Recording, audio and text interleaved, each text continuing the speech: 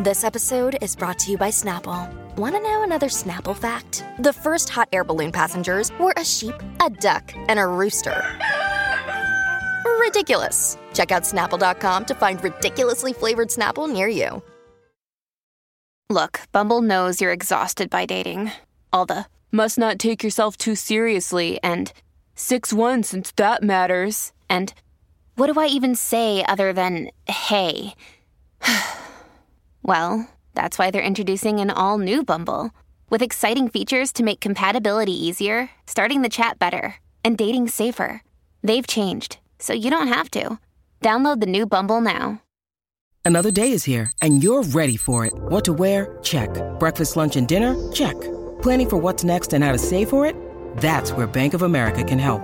For your financial to-dos, Bank of America has experts ready to help get you closer to your goals. Get started at one of our local financial centers or 24/7 in our mobile banking app. Find a location near you at bankofamerica.com/talktous. What would you like the power to do? Mobile banking requires downloading the app and is only available for select devices. Message and data rates may apply. Bank of America N.A., member FDIC. Welcome to the New Books Network. Welcome to New Books in Music, a podcast from the New Books Network. I'm your host, Gummo Clare, and today I'm speaking with Ross Cole, who's lecturer in popular music at the University of Leeds. We're going to be discussing his fascinating book, The Folk, Music, Modernity and the Political Imagination, which was published in 2021. Welcome to the show, Ross. Thanks very much for having me. So I guess, first off, could you tell us a little bit about your academic or professional background and your path into scholarship? Sure. So I started off actually researching Steve Reich in the 1960s music, and the 60s really led me thinking about it more broadly to what else was going on. And so I started thinking about the folk revival and the blues revival and decided to kind of pursue a PhD on a different topic to what I'd been working on before.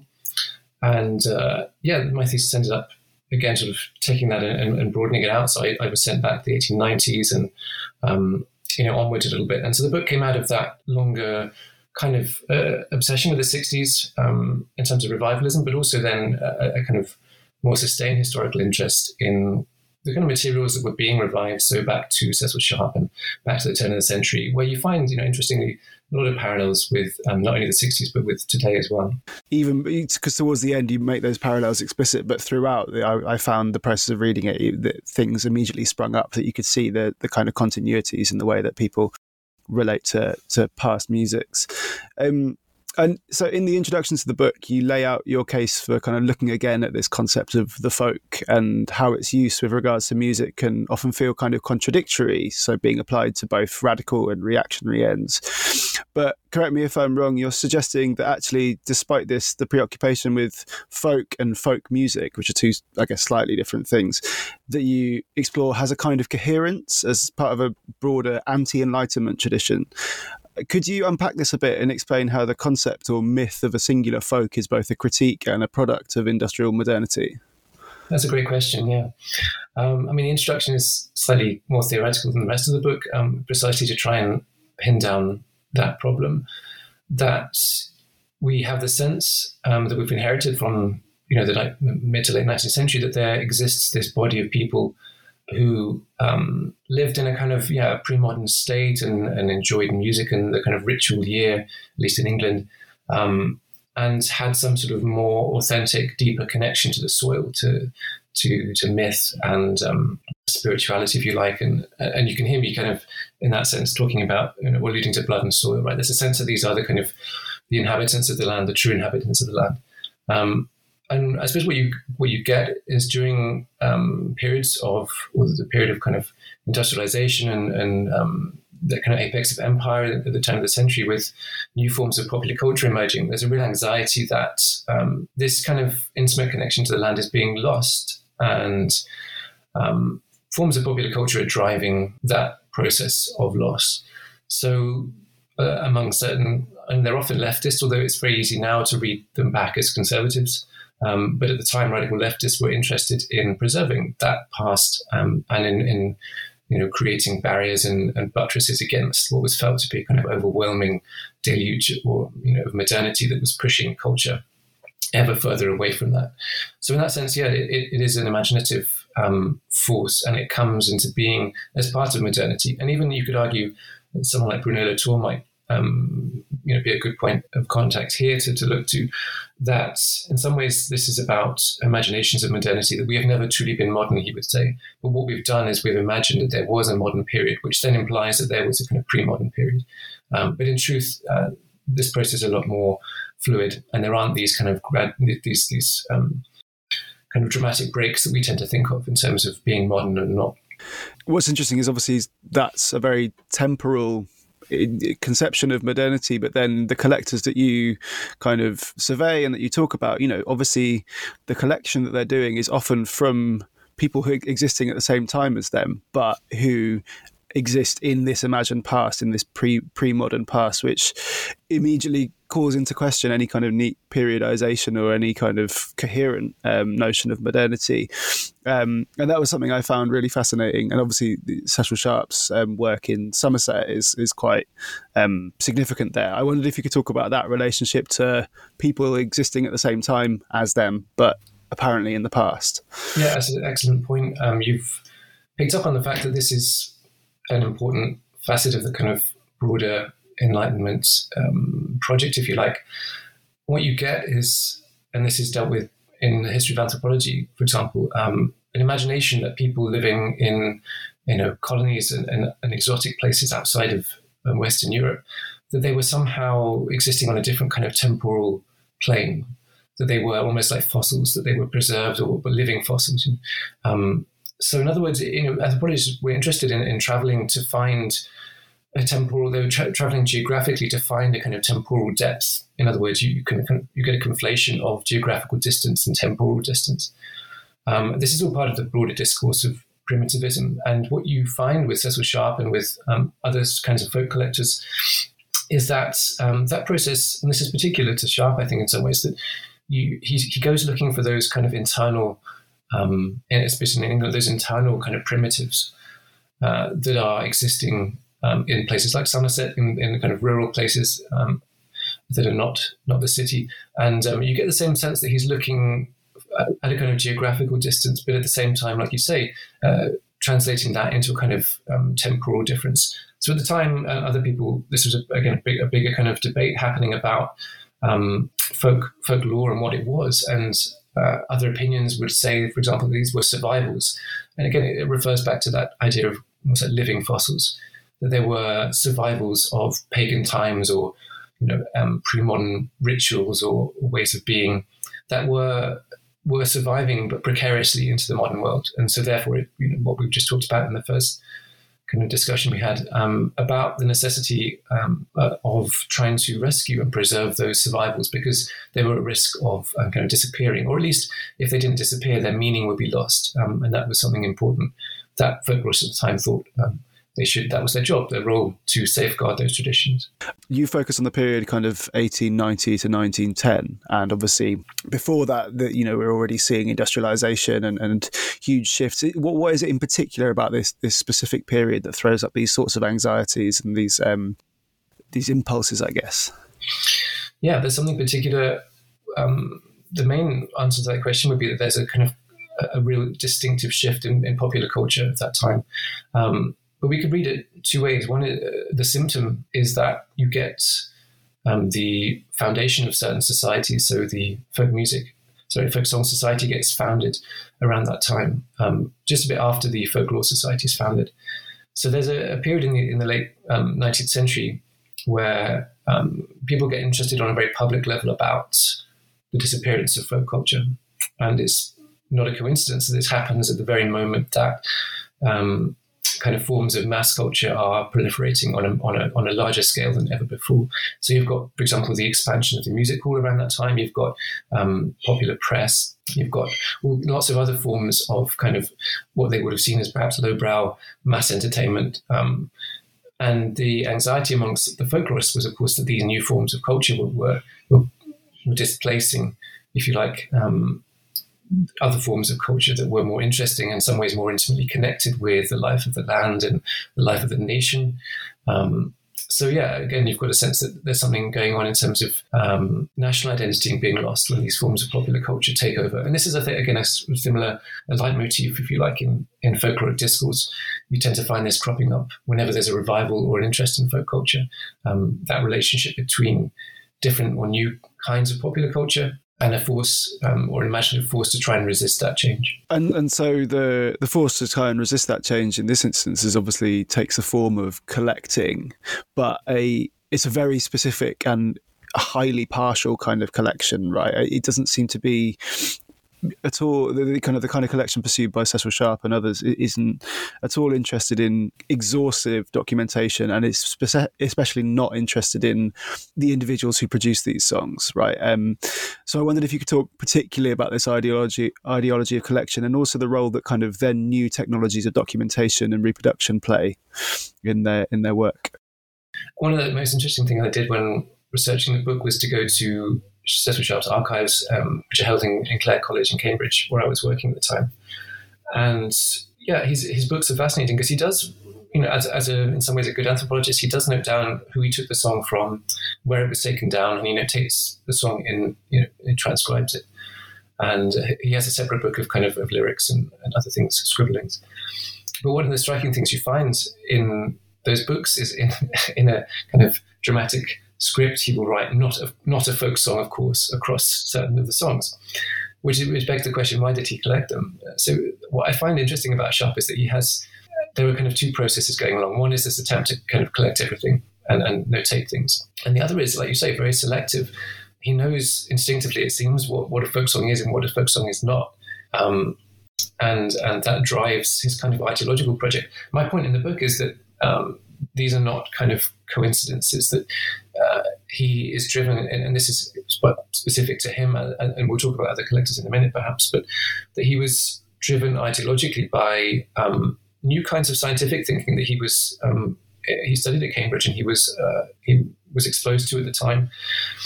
This idea that you would take your data and try to make sense of that and create general theories out of specific instances. So he is interested in evolutionary theory. I mean, so someone like Parry, but Sharp is interested in a different way. He's interested in the sense that these songs are indicative of the cultures and the race, the people that produce them. And this kind of scientific imaginary that Sharp has, and it's quite an unusual one, is one that drives him to do certain things with the songs. And in some ways it drives him further and further away from the kind of anthropology, the ethnographic work that he was undertaking, towards grand kind of theories about where music comes from, about the evolution of culture. So yeah, the point that I was trying to make is that we need to see him in context as someone interested in scientific thinking, but that scientific thinking leads him further and further astray from the kind of realities of popular culture at the time.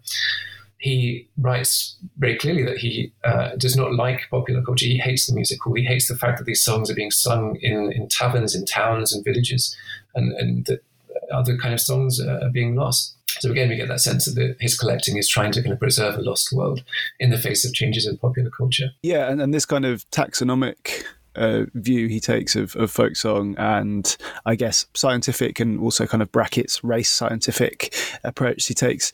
Obviously, Cecil Sharp is probably the most famous person in the kind of popular imaginary of folk song nowadays, and in some senses is kind of one out there, but it wasn't without controversy even at the time, right? So I wondered if you could talk a bit about other figures who pushed back a bit against that or had other ideas of how to collect folk music. Absolutely, yeah. There were people at the time doing similar work much before Sharp. Lucy Broadwood was a great example. There were, in fact, a couple of pioneering women, Kate Lee, another one, who was instrumental in founding the Folk Song Society, who were doing what we would call field work now. Lucy Broadwood was more interested in digging up kind of old written sources. She was very open to the fact that what people thought of as folk song was actually just really old music. It was old ballads and broadsides that people had remembered or been passed down amongst families, or remembered or misremembered. And she was pointing out the fact that actually, if you look at kind of music and words that were being sung in some places at the time, you could correlate them quite closely with printed material that you had found 100 years before. Sharp was not interested in that at all. He had a very different, and this is what I was alluding to before, a more scientific obsession with understanding music, and he was not interested at all in the historical work that was required really to understand what this song culture was. My broader point in the book is really that folk music is a kind of is an invention. This is not a radical point if you read the material closely, because what you've got essentially is a series of contexts where people are singing old music, and at some point that old music or facets of that old music culture get turned into folk song. But of course, if you look at the time, people were singing all manner of stuff. It's a kind of mistaken belief to think that there were some people singing pure things and other people singing impure things. In truth, like if you look at the South in the US at a similar time, there's all kinds of hybridities going on. Someone like Henry Burstow is a great example of someone that sang all kinds of material. He just liked singing songs. Some of them were old songs, some of them were new songs. He didn't in fact make those distinctions that someone like Sharp and Broadwood, the intellectual elite, kind of urban elite, would make. They came in and really imposed their view of what was worth collecting and what was worth forgetting onto that song culture. In other words, making a kind of fundamental mistake, not to see those people's or take those people's experiences on their own terms. Yeah, and I was going to mention this later, but I feel like it makes sense now. In the British context, it feels like a lot of the desire for preservation is shot through with anxieties about kind of cosmopolitanism brought about through imperial strength, interestingly, which feels like quite a knotty point. It's the fact of British imperial dominance that makes concerns about the imperial core more profound. Is that accurate? Yeah, absolutely. You get some interesting discussion happening where, as usual, everyone, people will disagree and you find dissenting viewpoints. So Sharp became famous by debating people in print at the time, and you get the sense that people had read what he had written and said, well, actually, no, this is, if you look closely, you can find songs that come from the continent. And, for example, that we can't make these kind of national classifications that he's trying to do about where music comes from and who music belongs to. Music is fluid and hybrid, and in some ways, whenever you think of national music, it's a deliberate project of kind of putting up barriers where those barriers, in fact, don't exist. And similarly with the empire, that I came across some interesting sources where the point was being made that it's impossible to think of Britain at the time as being a kind of standalone nation, right? That the imperial project was a necessary project of hybridity. So to try and kind of counter that becomes a political project to try and purify and remove those kind of those connections that happen organically and inevitably when processes of colonialism bring other cultures into contact with the metropolis. So Sharp, for example, is very worried about cosmopolitanism, and his project is one of trying to resist that. And we can, of course, get a sense that what's going on here is, yes, it's political and has a racial dimension. And so, you already touched on the Folk Song Society a bit. I wondered if you could give a bit more, explain a bit more about what this organisation did and how their specific approach to revivalism was also really intimately connected to the movement for social reform. Yeah, well, in fact, the Folk Song Society was not really interested in revivalism initially. It's the point in the book is that revivalism really begins with Sharp and takes on a new life with Sharp, that he was first and foremost a revivalist. He was not someone that was interested in documenting culture for its own sake. He was interested in reviving it precisely because he thought contemporary society was decadent and full of kind of bad things, and it was time to return, us to the soil and the land. So the Folk Song Society was started as an endeavour, a London-based metropolitan elite endeavour to document and understand kind of what they would have thought of as kind of charming traditions of song on the periphery, on the margins. So to document those songs, to understand how old they were, why they were being sung, and to kind of if they published journals, a journal, and to document them, to write them down. They were interested in revivalism to one extent, which is that these songs would be performed at the meetings, but not by the singers themselves. They would be kind of performed by members of the society. So it's worth, seeing the folk song project in context, that what happens is a desire for collection and for preservation that gets turned into a desire for revivalism under Sharp. One of the most interesting documents, and you can find this, it's readily available if you look for it. Hubert Parry was asked to give an inaugural address to the society, and his address is a really remarkable text in the history of popular culture, because he comes out almost immediately and says, the society is doing something great precisely because it's combating this kind of horrific disease that is popular culture. And on first reading, like I said, it's very easy to see that, or to think that this is a kind of a conservative desire to, in some ways, ignore and discount the culture of the masses, of the people. But Parry, and this is not, he wasn't alone in thinking this. There was applause and there was a lot of praise for this kind of comparison, that this address that he gave in the press at the time. He was comparing it to things like, well, he wasn't really interested in the popular as such, but what he was interested in was in the intersections of popular culture and commerce. So he was a follower of William Morris, and so you get a sense that what he's really concerned with is not so much bad popular culture, but it is a kind of system, and a system that is disenfranchising people, is selling people bad stuff in the same way that you might be, as a poor person in London, be forced to live in a badly constructed house. He was worried that people were being given kind of junk music, and that was the fault of a kind of rampant capitalist system. So in other words, what we can move towards is a sense that actually this was a leftist anxiety at the time, that people were being deprived of good culture through and as a result of kind of rampant and immoral kinds of capitalism. And this is kind of like a proto-Frankfurt School in some ways. Exactly, yeah. Angle, yeah, and that's super interesting, and the intimacy between kind of social critiques and economic critiques, and then the role that culture plays is really interesting. And I think a phrase that kept coming back to me was the notion of culture war throughout. A kind of Victorian culture war, and the Victorian aspect here, I thought it was significant, because I think a lot of the discussion of the music hall, as much as it being that leftist kind of culture industry critique, does have a kind of moral core to it, I think. And so it felt quite distinctively Victorian. This is a bit outside of what you cover in the book, but I wondered if there are equivalent movements and attitudes towards folk music going on, say, in France at the same time or elsewhere in Europe.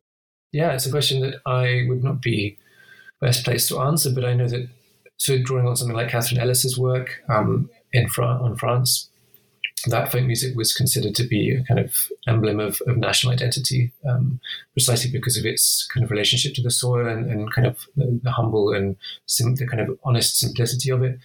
But yeah, I would have to direct you to other work. I wouldn't want to speak on subjects that I hadn't done the kind of necessary work on. Sorry, that was a bit of a curveball. It's just something that popped into my head. And so then you touched on William Morris there, and then in chapter 3 you kind of dig into his relationship to the folkloric imagination a bit more substantially. And I think something that comes through there is the idea that notions of the folk and the pastoral are always at least as concerned with a critique of the present and a vision of the future than a real historical interest in the past.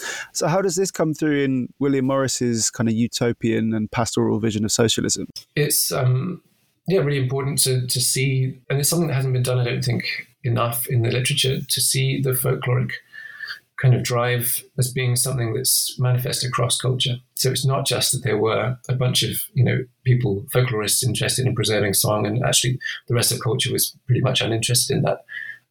That chapter 3, I was trying to make the case that this kind of thinking is a really indicative of modernity, and it's shared across a kind of broad swathes of 19th century and turn of the century thought. And a good way into that is through William Morris, someone who is very concerned with, again, a similar kinds of loss. The crafts are being lost. and that the answer is to revive the crafts, to learn them again, and that in learning them again, this has some deep and important connection to modes of social organization. The crafts are not just crafts, to be practiced by the minority, but somehow by practicing crafts on a mass scale amongst the people, this will return them to a better sense of who they are, a better relationship with economics and all this kind of thing. So for Morris, there's that sense that the folk and this imagined kind of past where people lived in harmony, this mythic past, that this for Morris is a really important tool for the kind of realization, a utopian realization of the future. So in News from Nowhere, he sketches out this past that is very folkloric, that involves. He doesn't mention song that much, but in his other writings, he does make a very clear case that he's interested in precisely the same kinds of music as, say, someone like Sharp and the folk revivalists were interested in. And he sees this kind of world as being so alluring that how could you not, having seen it, then want to bring it into being? And for him, that is the kind of key to the utopian project, having seen the beauty of kind of rural England in its true state of harmony. That is the impetus to creating and resisting the present and creating a better future. Yeah, and I think it's a really important distinction in that Morris's.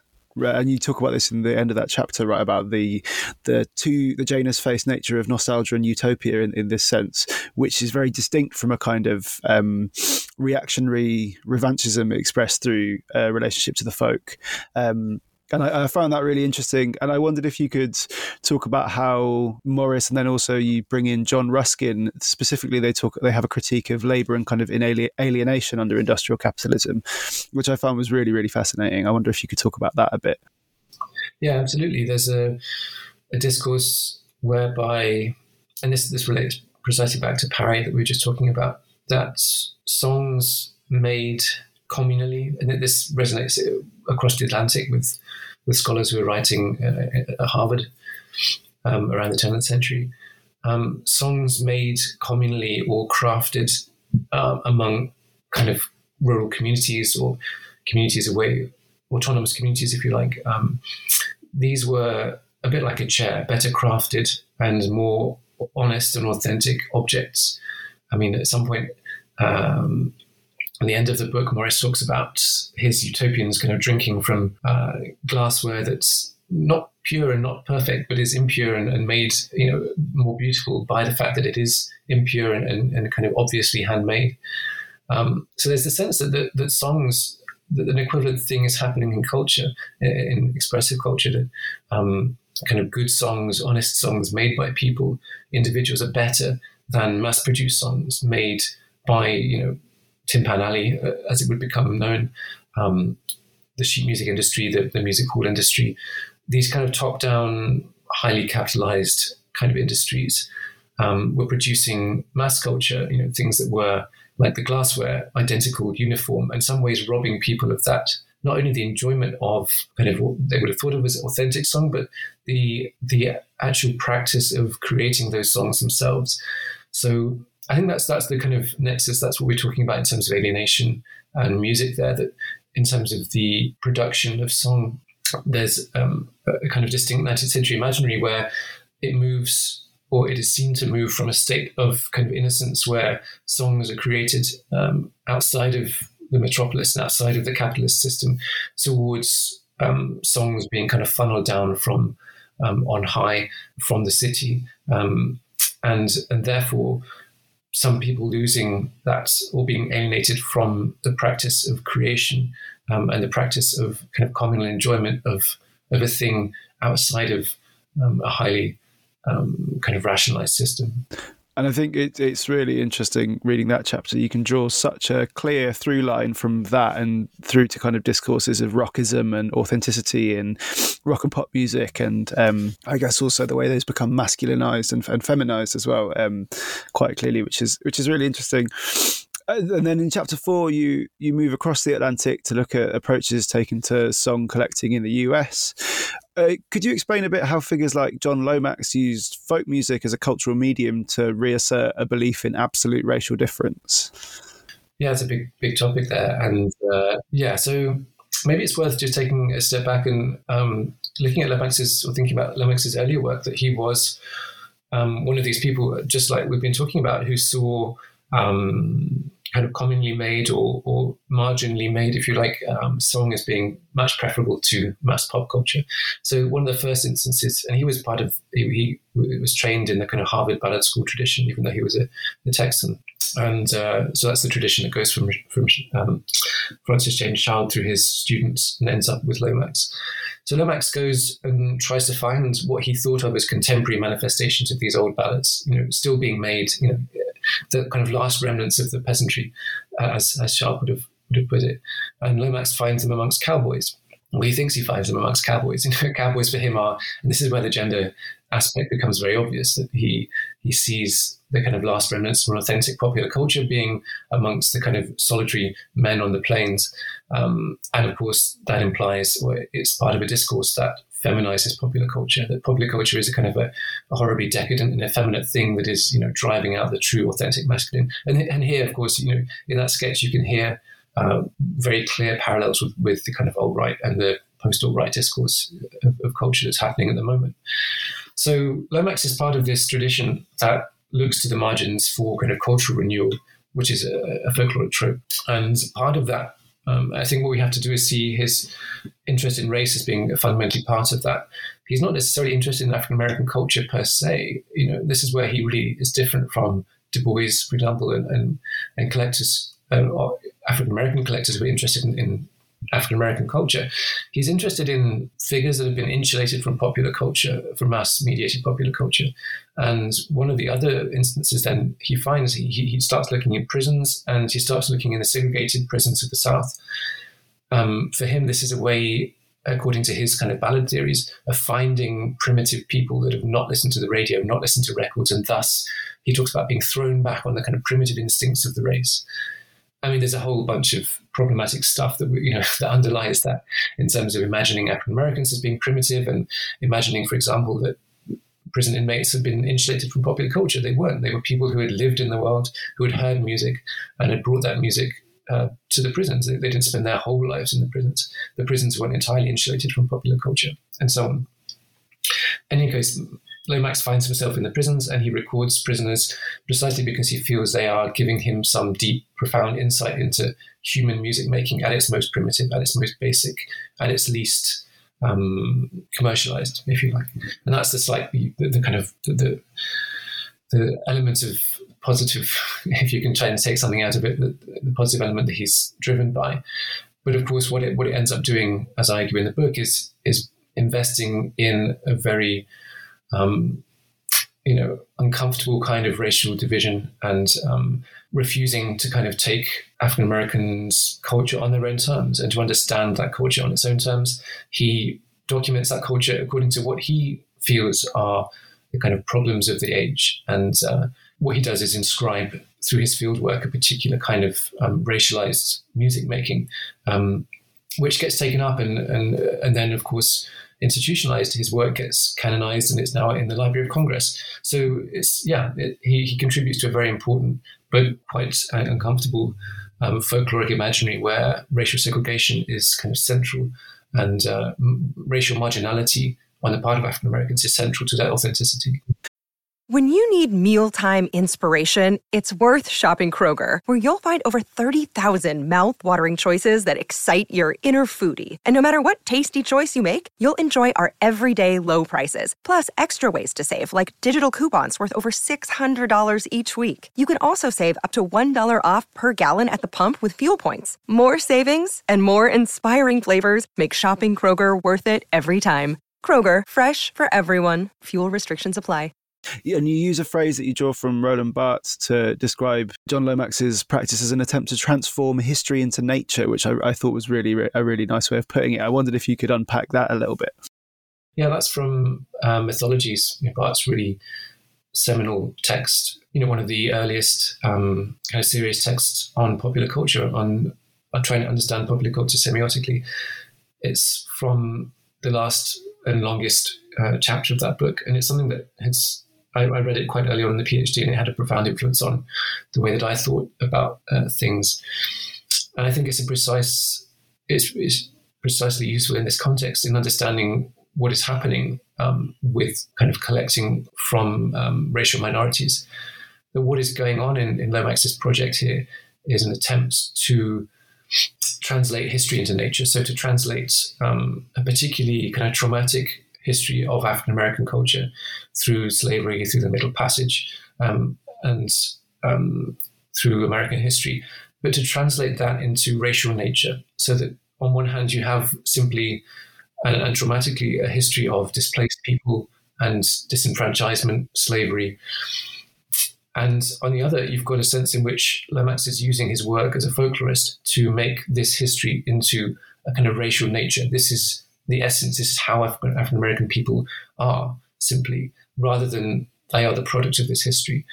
So Barth's work there helps, I think, us to understand the kind of error the fundamental error that's at the heart of that kind of folkloric process. It's really remarkable to look at a country like the US where, and particularly the music, right, which is so demonstrably and like self-evidently hybrid, syncretic, impure or whatever. You think about, the history of jazz in particular, which is something I'm interested in, and the fact that so quickly and so sharply this purity can be reasserted through exactly this sort of thing. It's fascinating. So then how does a figure like Du Bois differ then in his treatment of African-American music and its relationship to the folkloric imagination?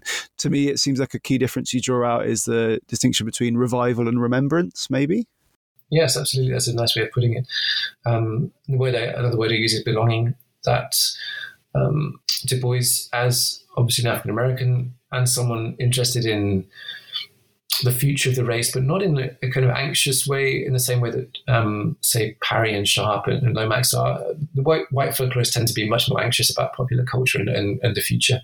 Du Bois is interested in his work in, on one hand, trying to make sense of the trauma of the past, in the sense that this is trying to create a culture out of ruins, out of desolation, fragmentation, and pain.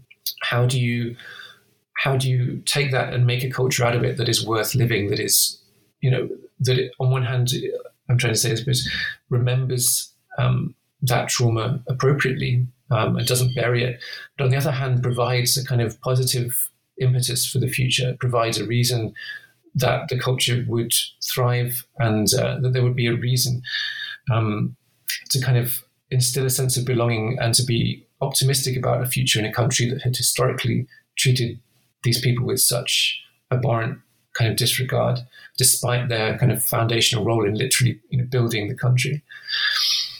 So Du Bois's folkloric work, I mean, he wasn't a collector in the same way that Lomax was, but what he was interested in was what he called the sorrow songs, the spirituals. This is what he saw as the folk music of the plantations. And for him, those songs become a kind of beacon, become a way of remembering, but also anticipating a better future. And he uses that material in his book, in his writing, as a kind of a cipher for creating a community that has a shared sense of identity, and that identity is a positive one, rather than one that's simply been imposed, as Lomax has done, from without. But there's not complete agreement amongst some of the African-American writers and figures within the Harlem Renaissance, for example, that you cover, right? That some of them have a much more guarded and skeptical attitude towards popular culture. Towards the spirituals. Is that accurate? I wonder if you could talk about that a little bit. Yeah, absolutely. Well noticed. It's really manifest in something like Invisible Man, Ralph Ellison's kind of monumental novel.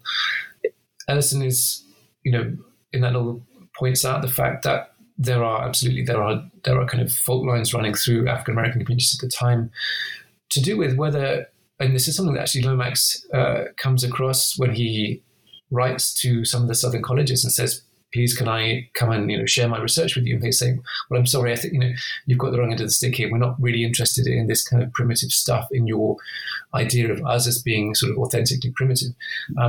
So yeah, a division between whether we take these kind of so-called primitive songs, these spirituals, and the kind of culture that gave birth to them. And like Du Bois, we see it positively as a source of inspiration, or on the other hand, whether that is actually a hindrance, a burden and a barrier to creating a truly modern African-American nation, a community. So there are debates at the time between what is the right way of doing that. Some colleges have certain ideas, other colleges have different ideas. So amongst the Harlem Renaissance, you get a sense that, that there are positive kind of sources of inspiration that come from the deep folk past, if you like, at the same time as there are efforts to try and transcend that by entirely jettisoning those stereotypes, precisely because the stereotypes seem to hold back the kind of progress of that community in relation to the kind of white mainstream. It struck me as having parallels actually there with different attitudes towards improvisation and improvised music and jazz. I was thinking about George Lewis's conception of the Eurological and the Afrological uses of past material there as well. It felt like there was really real clear similarities there actually.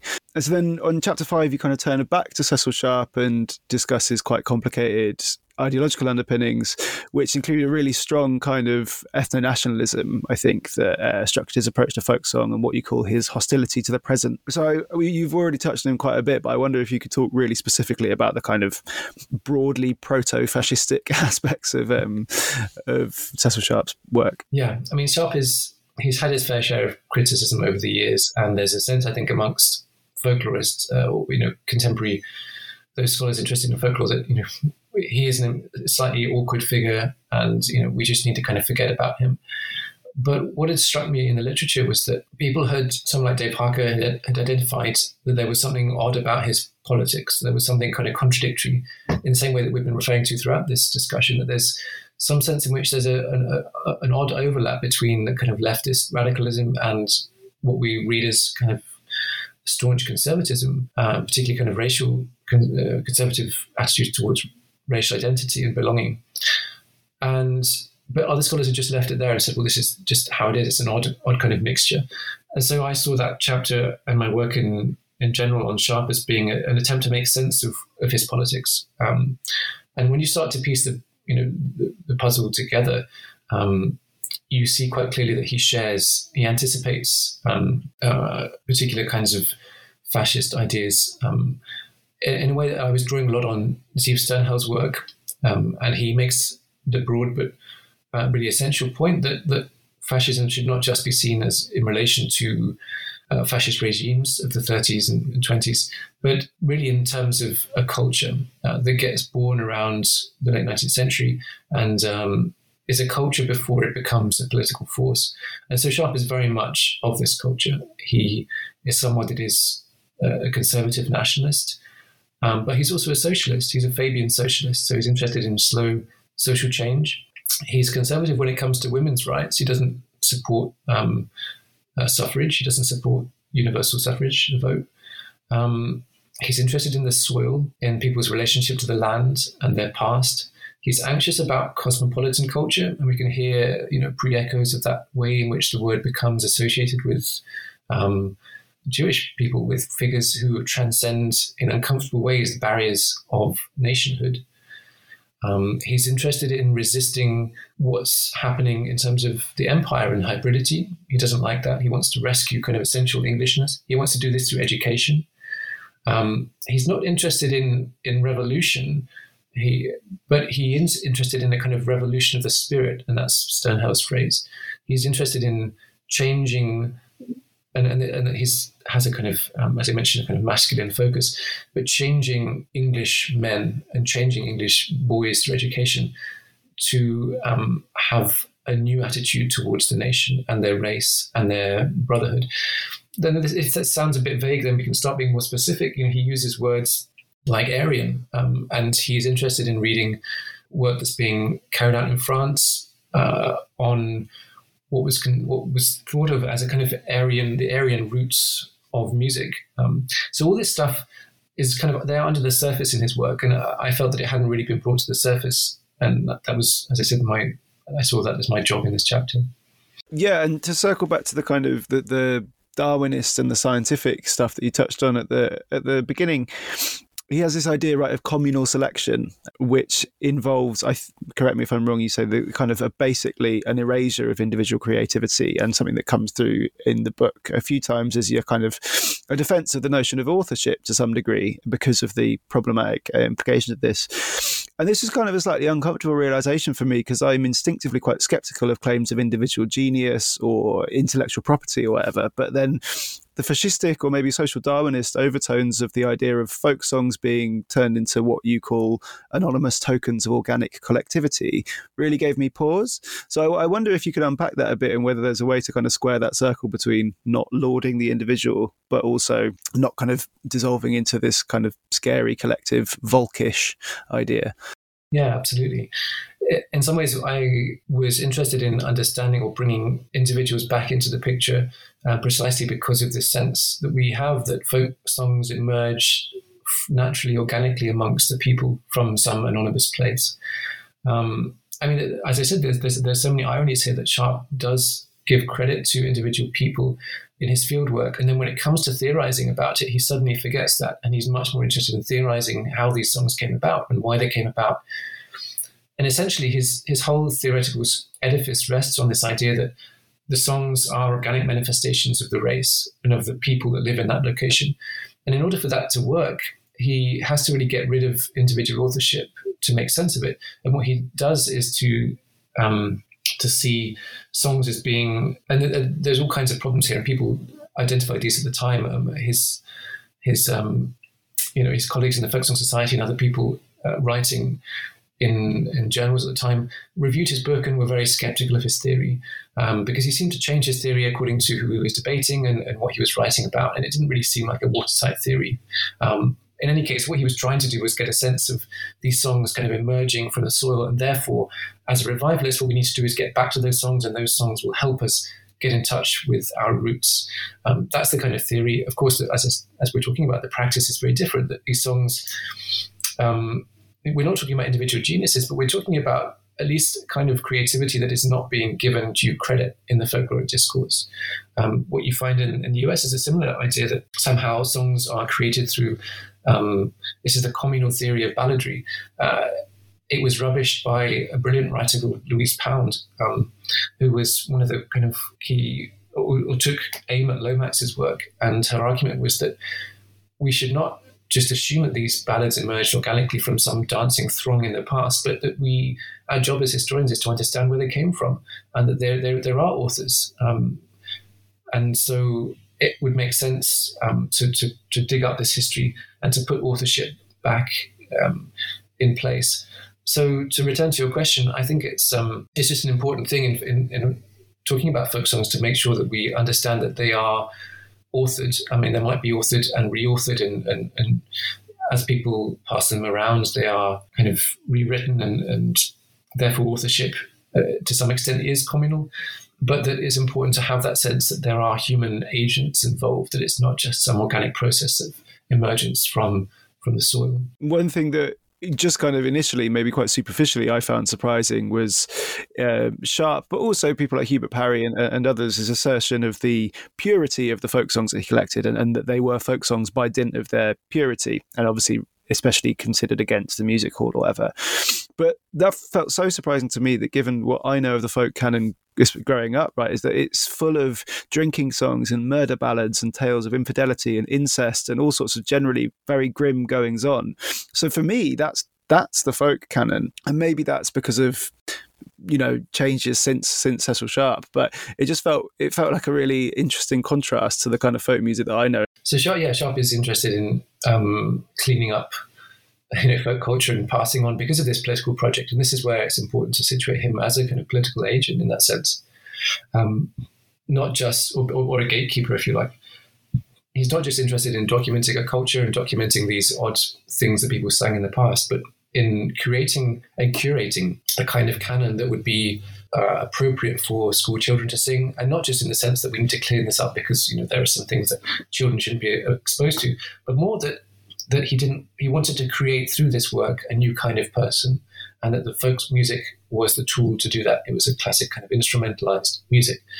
But as you say, what we need to do to kind of understand the past in a more accurate way would be to remove that idea of folk music and just see the songs of the past. And this is what people are doing now who work on this area.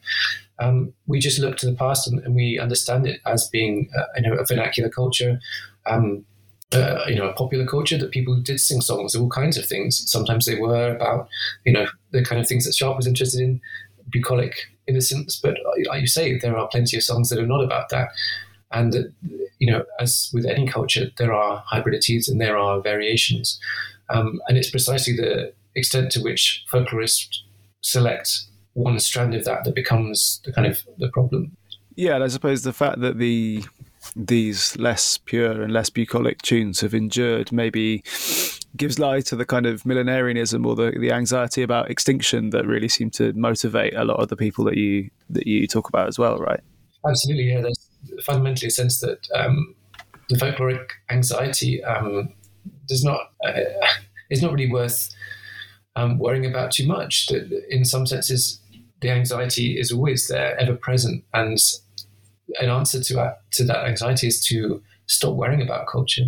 I mean, it's not the answer to everything, but I think folklorists have historically tended to overplay that anxiety, and that there has always been, for example, vernacular music making has not stopped. People have not stopped writing songs. That popular culture, in the kind of mass Frankfurt School sense, has not demolished entirely our intimate everyday enjoyment of music. And I suppose that makes me wonder, and this is something that kept coming to my mind reading the book, is it possible to have a kind of preservationist impulse that isn't inherently regressive?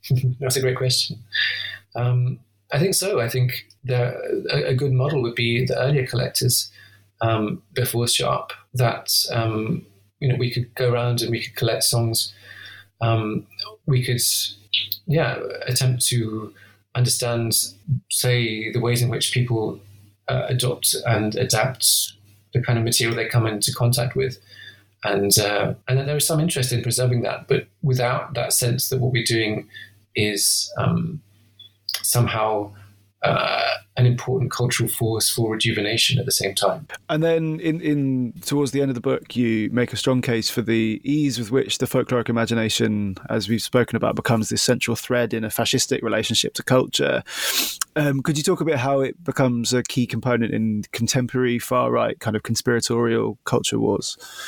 Yeah, absolutely. So the figure I turn to is Paddy Tarleton, but there are plenty of other figures amongst the kind of dissident right of the 2010s and now the 2020s who are invested in very similar ideas to the ones that Sharp was encountering at the turn of the century. So investing in racial difference, investing in songs as being key indicators of kind of racial identity, but not only indicators of racial identity, but sources of kind of, like, as I said, rejuvenation. And this is the kind of the palingenesis, if you like, the kind of way in which fascism would want to rebirth a culture, not through a Marxist uprising, but through another kind of revolution whereby culture would transform people into new subjects, new political subjects. And music is, amongst the alt-right, kind of a crucial part of this. They have similar anxieties to the leftists of the late 19th century, in the sense that they often have a kind of antipathy towards mass popular culture for the similar reasons. They see it as being kind of capitalistic and perhaps is gendered as well. So there are several parallels, as you mentioned, between the discourse of anxiety about popular culture now and the same kind of anxieties that were being thrown around at the turn of the century. But in particular, what's interesting amongst the alt-rights is the sense that, folk is the route to reconnecting people with blood and soil, with the land, with one particular kind of people. In other words, that folk culture is a manifestation of one particular ethnic group, and that group, in this case, in the alt-right, is under attack. This anxiety that white culture, the very culture that Cecil Sharp was interested in preserving and reviving, is at this precise moment in time threatened by immigration, threatened by cultural changes, hybridities, these kind of things that are well-known aspects of our modern world.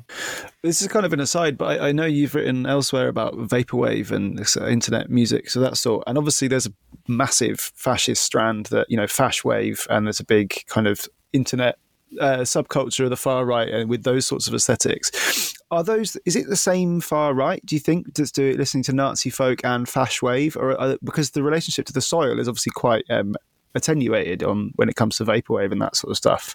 Yeah, this is a great question. I mean, as with any movement, there are, people who disagree and like different kinds of music. I always think of extreme right, the relationship between music of the extreme right and culture as being almost like a virus, that there's a sense in which the extreme right doesn't really have a genre that is archetypal, but what it does is infiltrate other genres and kind of flip them, turn them into kind of fascist tokens. So it's a great example with vaporwave. Vaporwave didn't start as a fascist subculture. It has nostalgia as part of its kind of DNA.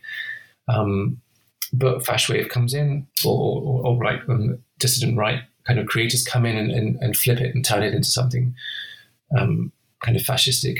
And there's some good arguments to be made about why kind of 80s pop might make a good kind of fascist anthem, but that's maybe another conversation for another time. It's the same kind of thing with folk music, that there are these old Union songs, and what do kind of alt-right singers do? They come in and they take these Union songs and they flip them and they become alt-right anthems instead. So yeah, I don't see there as being a kind of any essential relationship between music and extreme right-wing politics, but that there is a kind of strategic or even a tactical kind of use of that music. Yeah, I mean, I guess that's true. I found it really interesting, some of the tunes that you identify Paddy Tarleton as adapting, like Come Out Ye Black and Tans, right? IRA anthems and Union songs, which feels completely counterintuitive, but I guess it just reveals the malleability of fascist aesthetics. I guess, yeah, I thought that was super interesting. And then, given that contemporary context, I wonder where that leaves contemporary left-wing folk groups. Thinking about, like, on the British and Irish circuit, there's bands like Lankum or the Shovel Dance Collective. Is there room for them? Can they engage in the kind of productive nostalgia or a productive use of the folk canon, or is the game up? That's a great question. Yeah, and perhaps I do leave the book on quite a dark note. One reviewer mentioned that I started with a preface about kind of the importance of hope, and we end in some ways in quite a hopeless place. But that's not to say that there is no hope. In fact, if you look to chapter 3, that there are plenty of arguments in the book for a more positive engagement with folk culture and folks' productive relationship with the left, and historically more, I think, kind of underdeveloped in some ways relationship with the left that has not what's the best way of putting it, come to fruition, in the sense that we have it's a difficult genre where you've got equal kind of parts left and right, and it's very difficult to say which is more authentic, which is more true to the kind of history of folk. I suppose in the book what I'm saying by the end is that actually if you take the alt-right on their own terms when they're talking about race, music, nation, this is a more authentic engagement, if you like, with the history of folklorists' work than the leftist engagement. And in some ways, the leftist problem is to downplay all that problematic, uncomfortable stuff about blood and soil and about nostalgia and regression and all that kind of stuff. So if there is space, and I think there is definitely space for leftist or radical uses of folk music, but it would have to be a kind of use that would have a kind of a knowing distance from the history of folklorist work, and maybe go back and recuperate that sense of a hybrid popular culture that, folk music historically has been obsessed, as we've said, with purism, with not just ethnic and racial purism, but cultural purism, and that a more authentic kind of leftist political attitude would be encompassing, would be Catholic, would be much more open to hybrid forms of culture. And, if you're going to be a democratic kind of movement or have a kind of democratic sympathy, you need to take people's experiences seriously on their own terms, rather than imposing your idea of what they should be listening to. This, for example, is Ewan McCall's fundamental failing, right? That the biggest, the most famous, perhaps leftist Marxist songsmith of the modern era is very much in the same line as Sharp, in the sense that he thinks there's something bad about popular culture, and the answer is to turn to folk culture, and that is where you're going to find true and good culture, rather than saying perhaps there's something about, people's love of popular culture that is worth taking seriously on its own terms. It's kind of like a folk without the folklorists, is the word, perhaps. Yeah. And what are you working on now? So now, I'm still thinking about these similar themes, nostalgia and political radicalism. So I've been doing some more work on the Nick Fuentes orbit, the Groyper core movement, if you like, but also thinking about folk music. I'm currently working on a Cambridge companion to folk music, and perhaps some more work on vaporwave. So Groyper core sounds relentlessly horrible, but invaluable work as well, I think. Nice. Well, thanks very much for joining me. It's a pleasure. Thanks so much for having me.